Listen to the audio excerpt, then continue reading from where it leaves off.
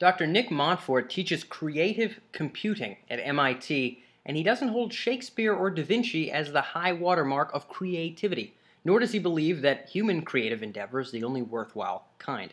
In this interview, Dr. Montfort shares some of his own examples of how computers can aid the creative process in ways that might result in art that humans aren't capable of making alone. In addition, he provides his insight as to where the intersections of AI and creativity might lie, as well as how computers might help us understand the creative process. Without further ado, let's hop right into the interview. So, Nick, the question I wanted to start off with, we've had a lot of folks from Stanford, your alma mater there, MIT, or where you're teaching now, MIT, in the domains of artificial intelligence, of what's, some people prefer machine learning and form distinctions there. Your domain at MIT is creative computing. How do you define that? How do we define creative computing as maybe separate from those other terms, or the same? Sure. Well, Dan, I like to look as much at the past as imagining the future. And creative computing is the name of a specific computer magazine that ran from 1974 through 1985. And so, right at the beginning of even before microcomputing, there was already this magazine that was extolling the capabilities of the computer to teach, to help people learn, to help people explore, and help them do different types of creative work in literature, the arts, and music, and so on. And it was edited by David Ahl for a long time, who did his most famous book is probably 101 Basic Games. And it was a time when people had a lot of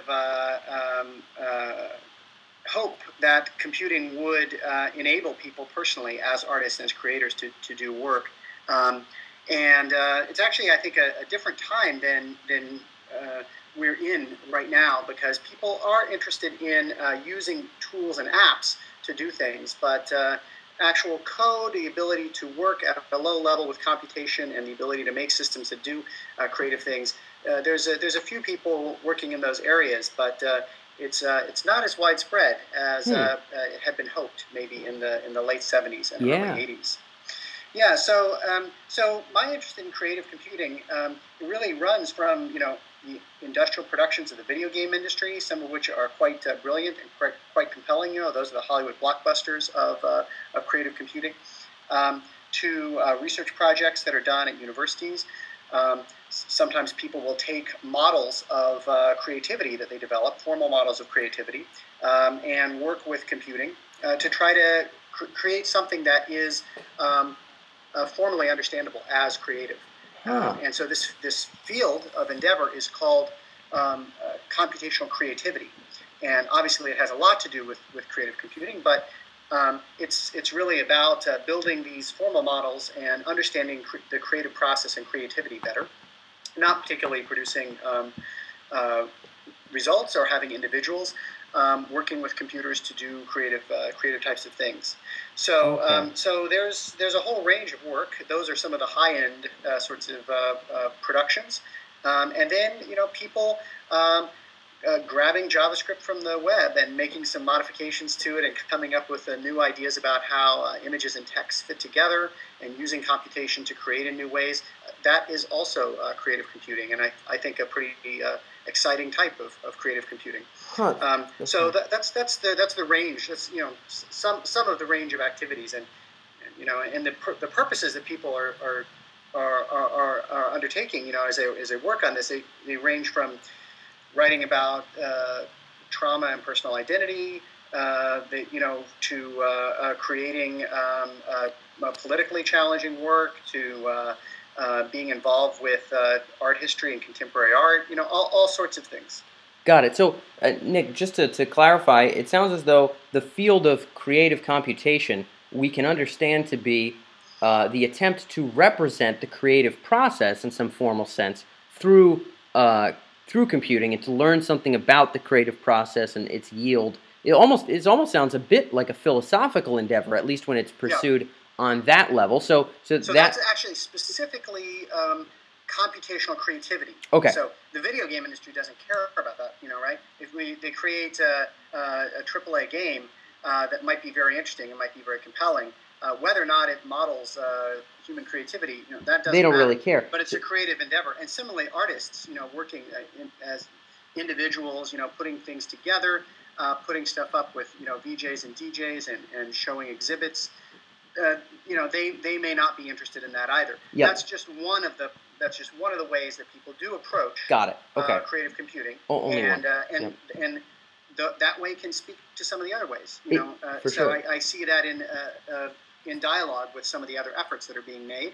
But I myself am not interested solely in that form of computational creativity. I'm also interested in the types of creative computing that shade off into these other areas. Yeah, and I want to touch base really quickly on your thoughts around just to bring it to light where creative computing fits in the domain of gaming, and also how it relates to AI. Where are the lines drawn in terms of one or the other? Of course, in these big fancy games like your Grand Theft Autos of the world and whatever else the kids are playing these days.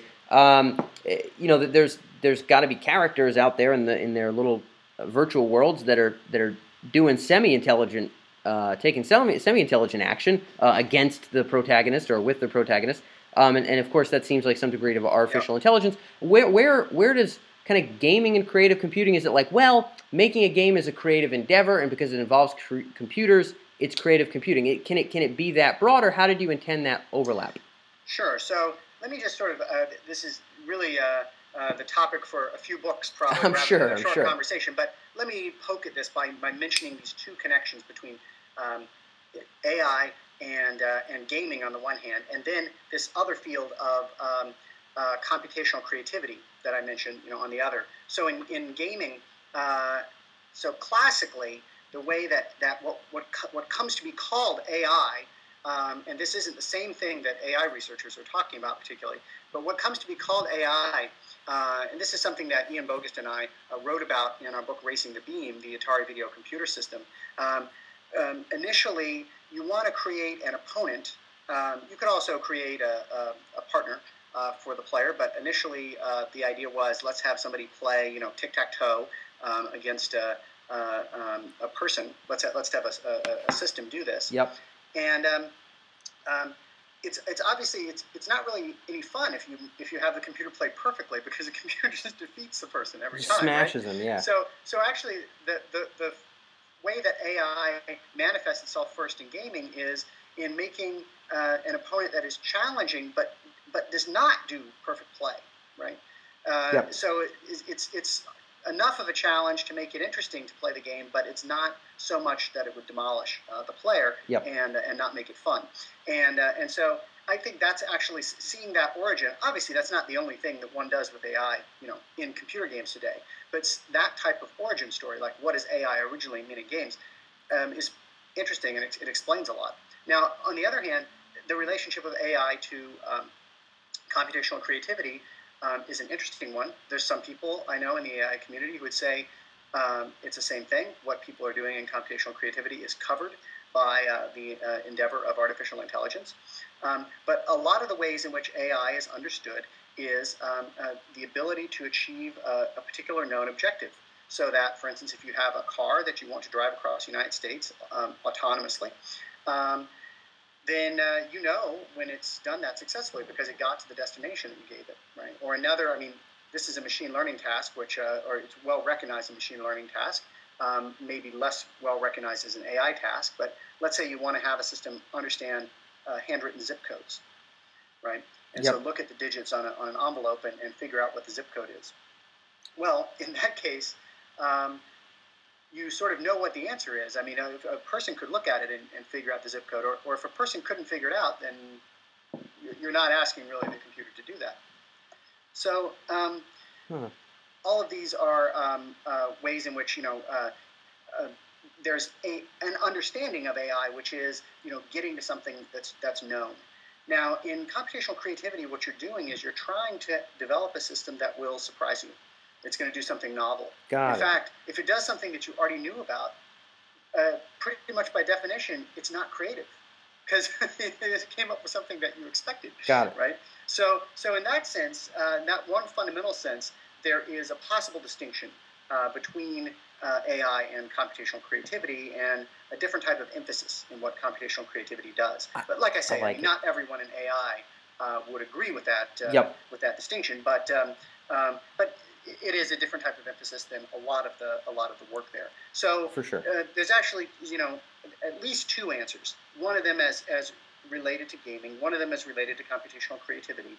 But in both cases, there's a distinction from what would classically be computer science, because we're not trying to meet a particular known objective. We're not trying to achieve a better performance on an objective function. Instead, we're trying to do something in gaming. It's improve the quality of play and make things more fun and enjoyable, and maybe improve the aesthetic experience also. And in the realm of computational creativity, we're trying to make a system that provides some surprise and novelty. So these are ways that this is sort of pushing outside. Sometimes I think another term. This wouldn't be clarifying, but another way to think of it is that you have computer science already. We understand what computer science is pretty well. It's well established. And so what are the computer arts? Broadly speaking, not just visual art, but literary work, music, dance, sculpture, performance. Right? What are the arts that are analogous to the sciences? And that is what I would say is creative computing. Understood. Okay, that's actually a lens that I find fruitful. I mean, it's a little bit lofty, but I guess fields are always somewhat abstract and some level of abstraction to understand them. But I like that particular lens, and I know that your endeavors in creative computing are to find that novelty and to create that and to sort of conjure that from computation. I know that you're involved in what is referred to, at least on your website, as digital poetics. I've seen some of your digital poetics on your site myself. I'm interested, Nick, and maybe some examples that our folks would not be familiar with, of what creatively have computers been able to do. I think a lot of us are familiar with the really base level AI stuff that we see on a day-to-day basis. You go to Amazon and you slap your credit card down, they're going to have a couple other books you should buy, for crying out loud, because that's a pretty overt objective. In your term of trying to get to an objective, the objective there is called dollars. And for Amazon, it's recommending the books that you're going to like the most, but B, you're most likely to purchase. A win-win there. So that's their objective. I don't really know if that's creative computing. Maybe you would call it creative computing. What are some examples in today's day and age, right here, right now, of creative tasks that folks tuned in might colloquially refer to as creative, that computers can pull off to some degree? Inform us as to how far along we are here and what's been done.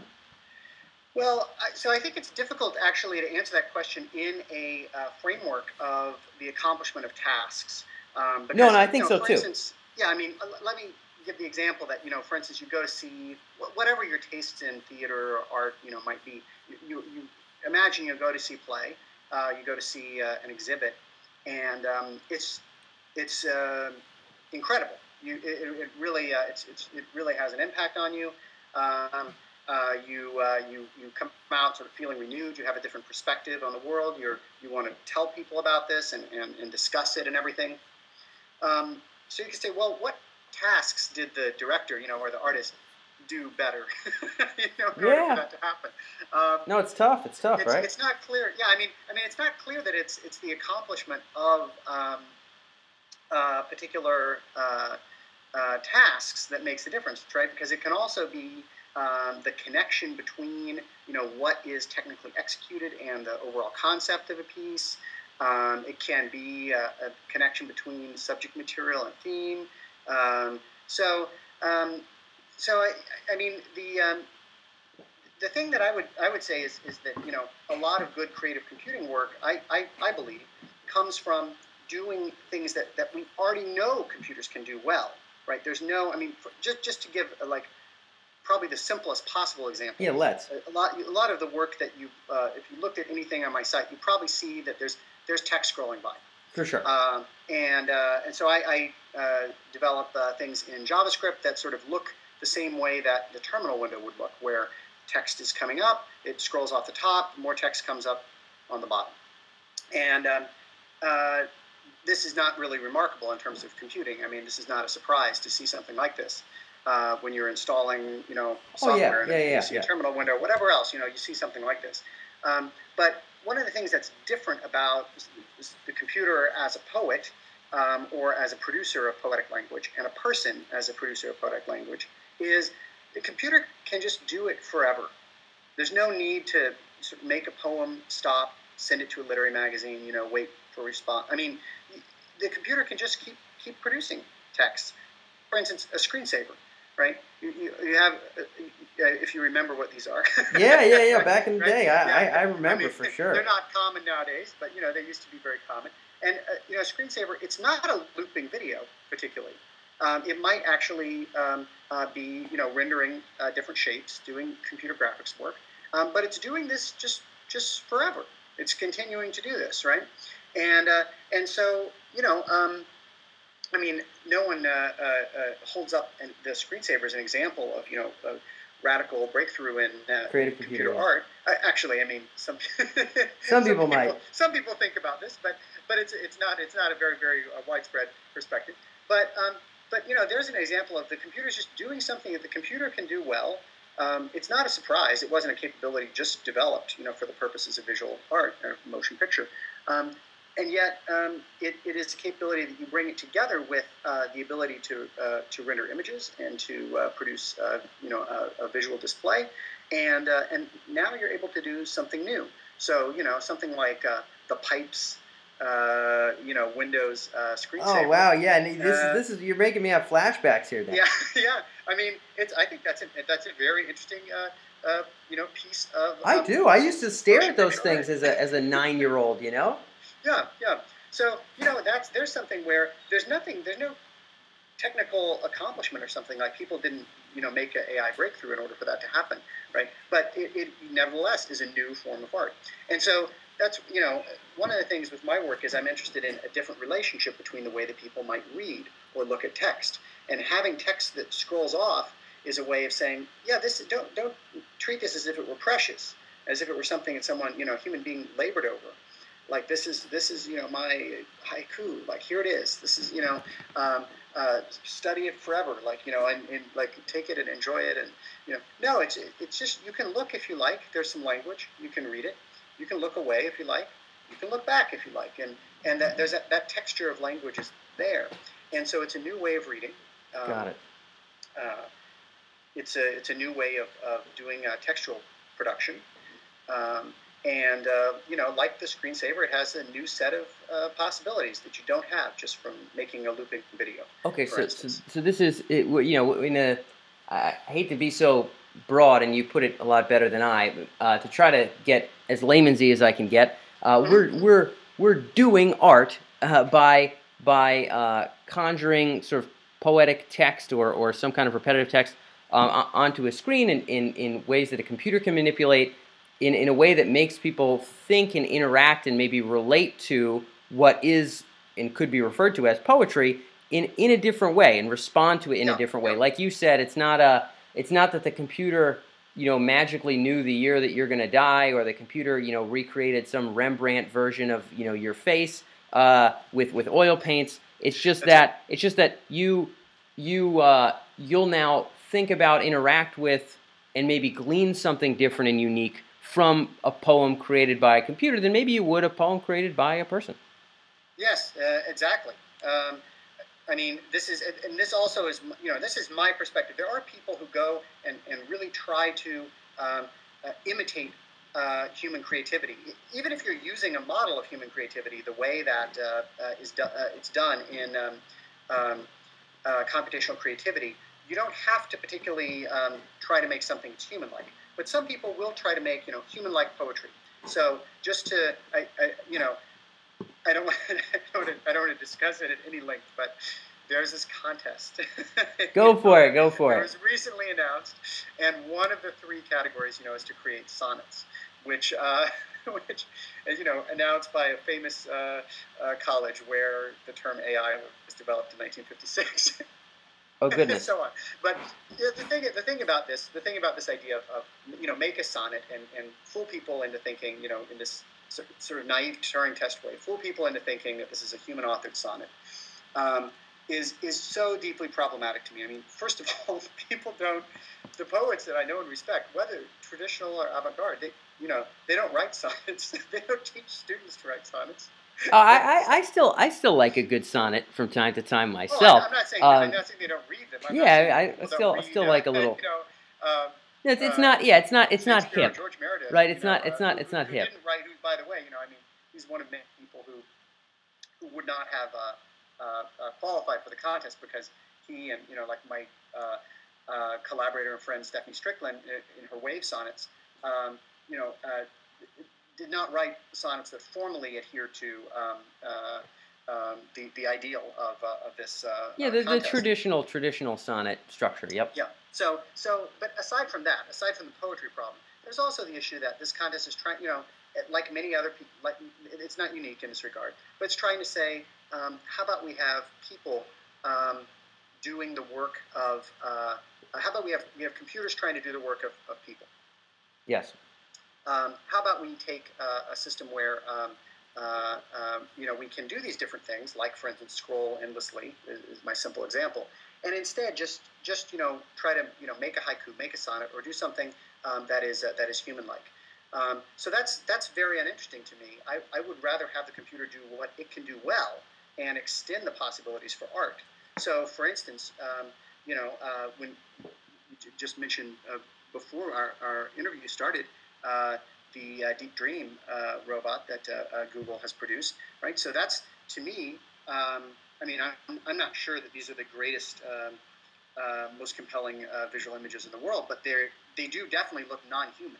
Oh yeah, no They ifs, don't ands, look or like buts. things that they don't look like things that any artist I know, has produced. No.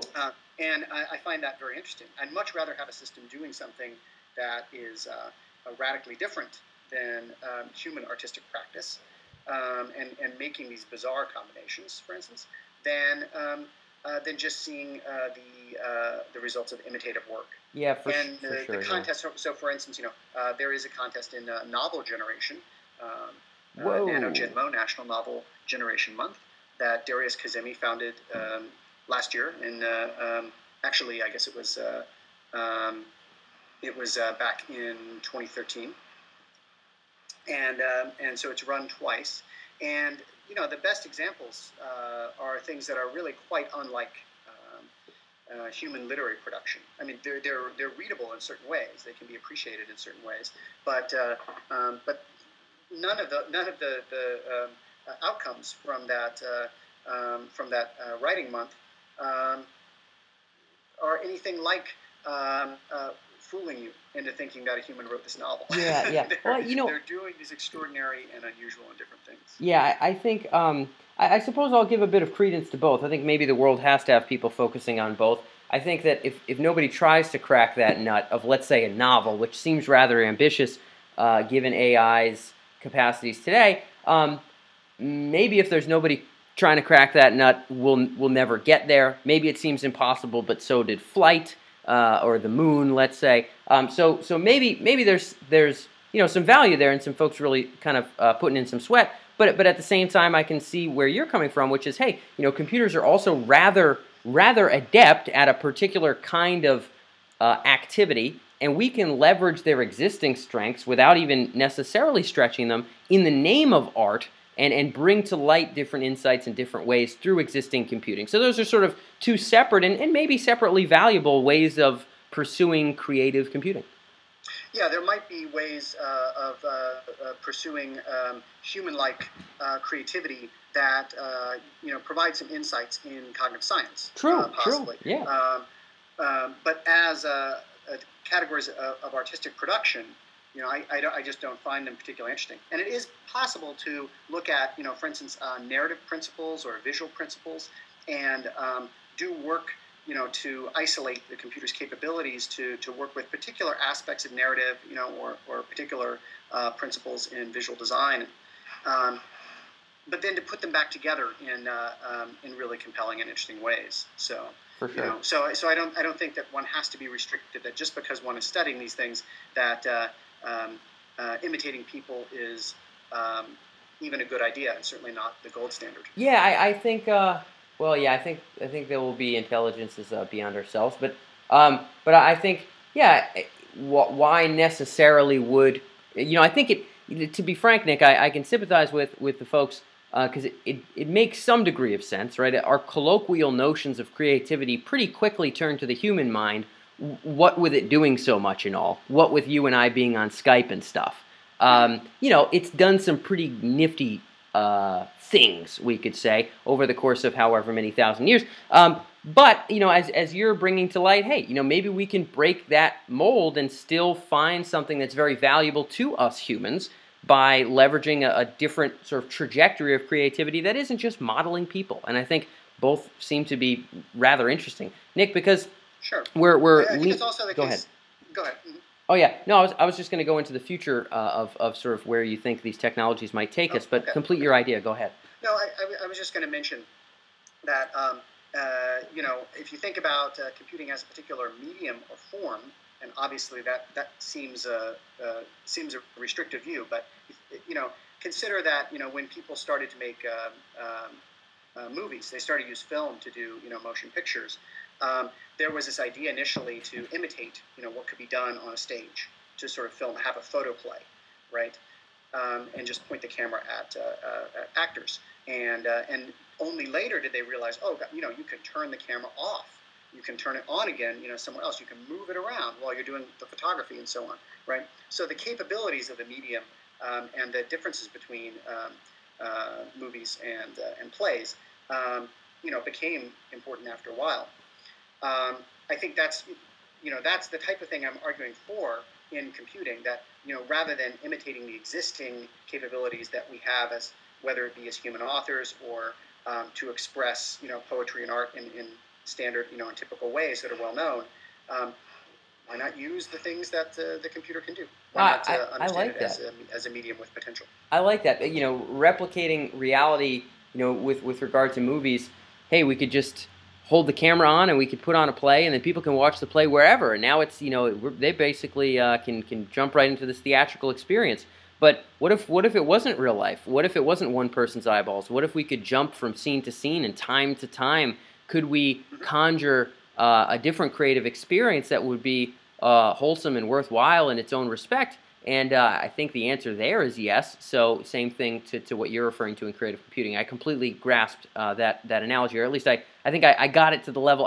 I'm picking up what you're putting down, is what I'm telling you, Nick. I'm picking up what you're putting down. Okay. So very lastly, with respect to where creative computing might be headed, oftentimes at the end of our interviews, we'll say, we'll ask folks in the AI field, the brain-machine interface field, shucks, in 10 years, what might it be reasonable that we'll be able to do? What might be possible, or maybe in your case, what are the factors influencing sort of the future of where creative computing may take us, and what in fact may be possible in the future? What are your thoughts there? Maybe without particular time frames, but your thoughts on the trajectory of how creative computing might influence the world and how it might expand its capacities.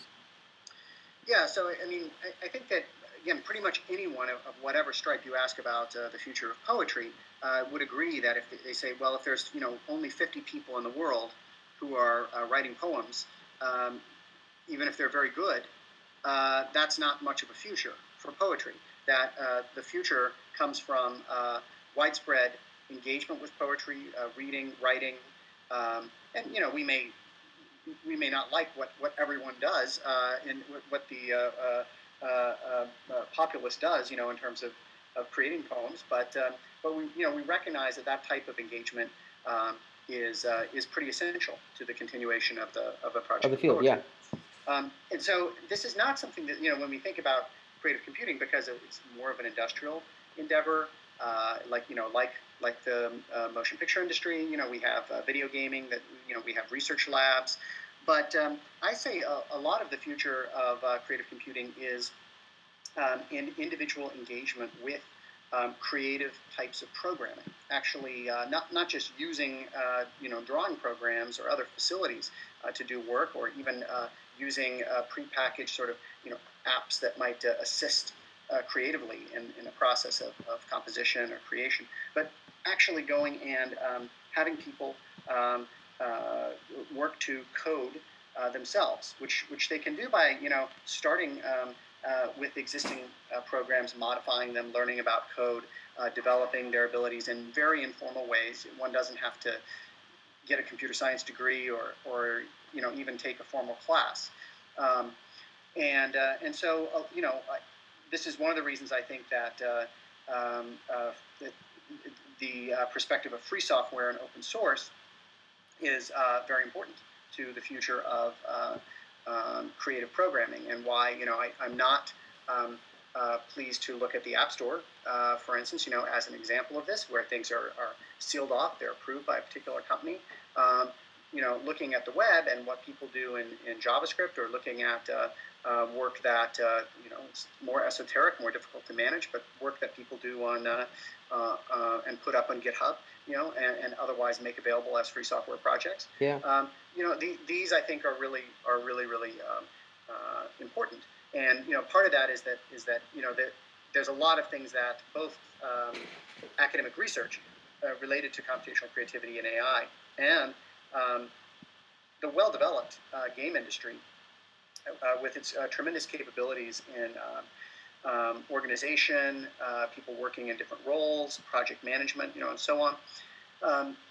Those aren't the only perspectives. Nevertheless, they might have funding and organization, and they might have established ways to create particular types of projects, very well. But that work has the potential, I think, to connect to broader types of artistic literary endeavors. So if people make, for instance, if people do academic projects and provide their work as free software, then, well, that's great for all sorts of reasons. It allows other people to replicate your results. It allows people to build on your research. But also people might take the work that you've done and inflect it in different types of creative and artistic ways. So I think there's at the high end of like these large scale projects, there's value to free software. In the small scale range of these things that fit into individual web pages, there's a tremendous value to having those be open, non-obfuscated, available to people, easy for people to work with.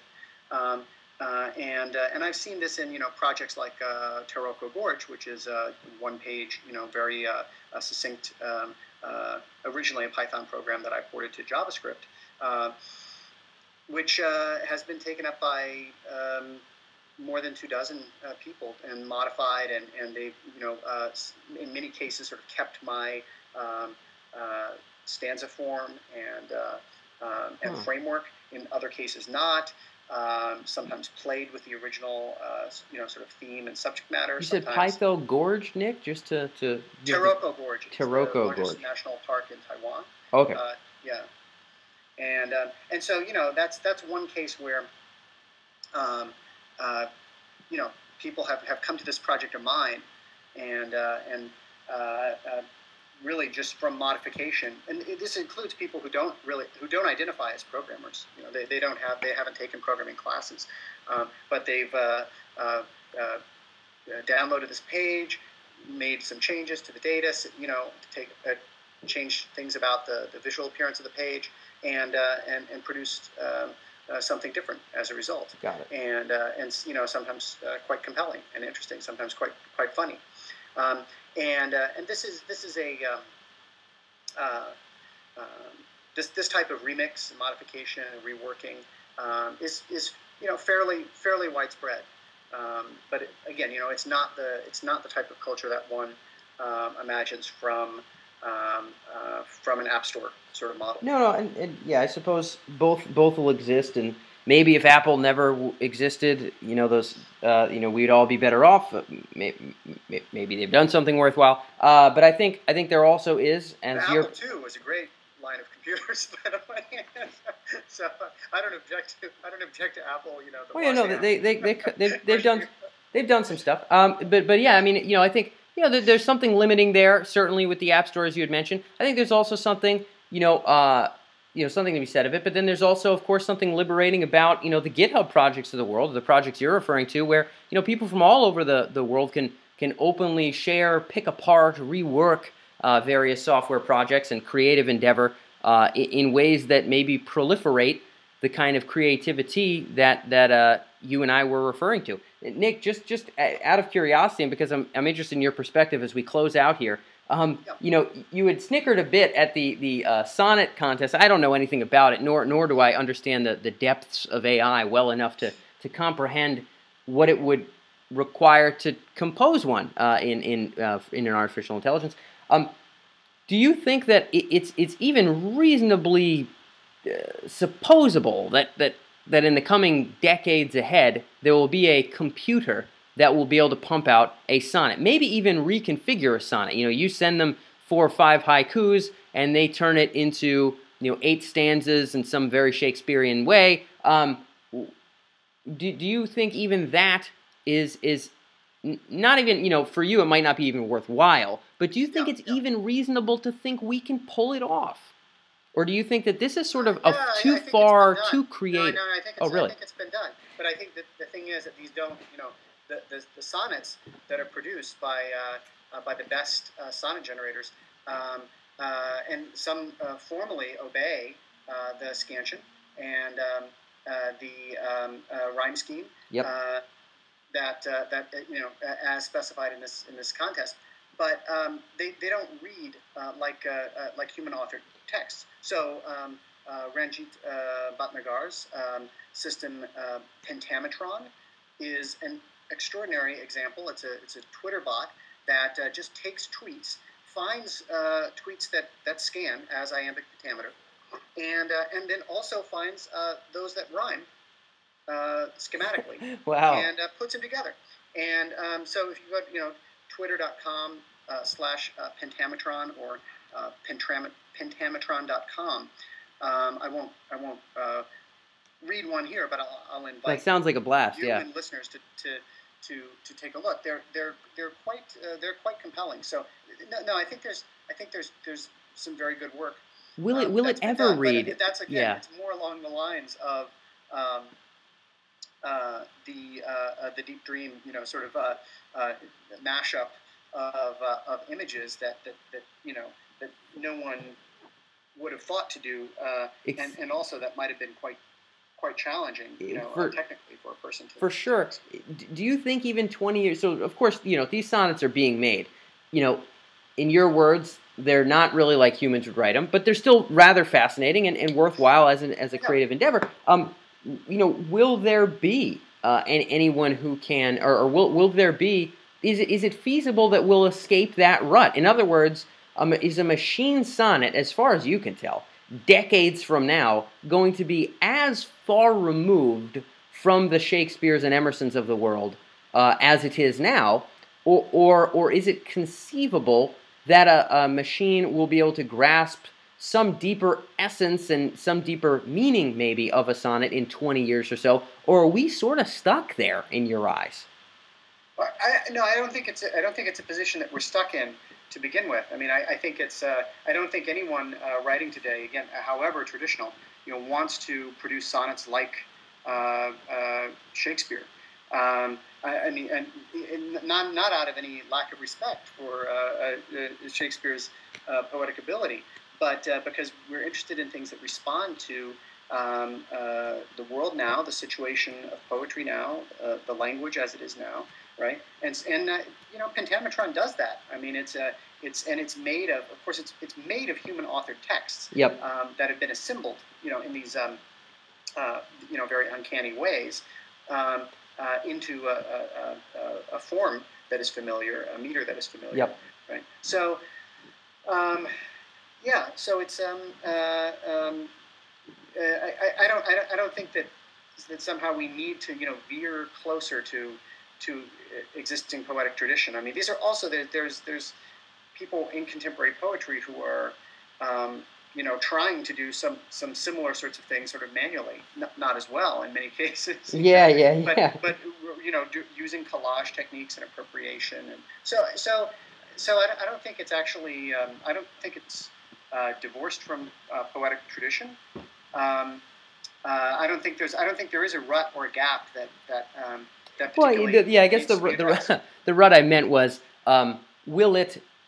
Right now it seems rather machiny and maybe isn't grasping at the human experience in the same way, isn't conveying genuinely, a genuine emotion or some again facet of what our life and experience and inner world is like. So much more fake if it sounded like Shakespeare. I mean, it's a real capsule of what people are writing, on Twitter, and the only thing. Well, it's certainly more modern, more relevant to today, whatever the kids are tweeting these days, with emoticons and whatnot. But if you look at it, of course, if you imagine like what in 100 years will Pentametron be, sort of the best system then? Well, no, because Twitter will be quite passé at that point. Probably, yes. If it, to whatever extent it would exist.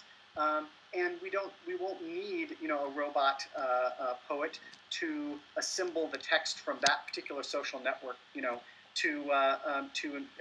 inform us about the nature of writing and utterance and its connection to poetic tradition. So I don't think this is the end point. Got it. Yeah, it's a constant evolution, just as the creative endeavor and what day-to-day life is like. Now Twitter is pretty relevant, and Pentametron is contributing in its own way. So I do understand your point. I for one will still enjoy some Horace and some Emerson from time to time, but maybe that makes me, Nick, a weirdo. On that note, Nick, I appreciate you bringing to light your own perspective on creative computing, where it's going, what's possible now. This has been insightful on my end. For the people tuned in, if you want to learn more about what Nick's up to, see some examples of what we were talking about, go to nickm.com. Pretty convenient website, which I could have gotten Dan F. Unfortunately, I don't. So nickm.com. Nick, again, thank you so much for being here on Tech Emergence. You bet. Thank you, Dan. Hey, thanks for tuning in, guys. If you're an entrepreneur or a future thinker with an interest in businesses, transitions, or technologies that have the potential to alter human potential, then make sure you check out techemergence.com. It's our main blog site where you can see all of our other interviews with top startup leaders, entrepreneurship experts, and folks in the domain of technology, cutting-edge emerging technology. If you have a particular interest in how technology can affect the future of human consciousness and our conscious experience, then be sure to also check out sentientpotential.com. There we explore a lot of the ethical considerations and really serious moral matters of emerging technologies, in addition to interviews with great philosophers and technology experts of our day. More than anything else, always feel free to reach out. If you can find us via email, you can reach out to us there, or whatever other way. Find us on the blog. Be sure to drop comments. We believe that the serious conversation about the future is not only open-minded, but also interdisciplinary and multifaceted. So we'd like nothing more than to be able to glean your ideas as well. So with that being said, with the best of intentions for a brilliant future, this is Dan Faggella signing off. And we'll see you next week.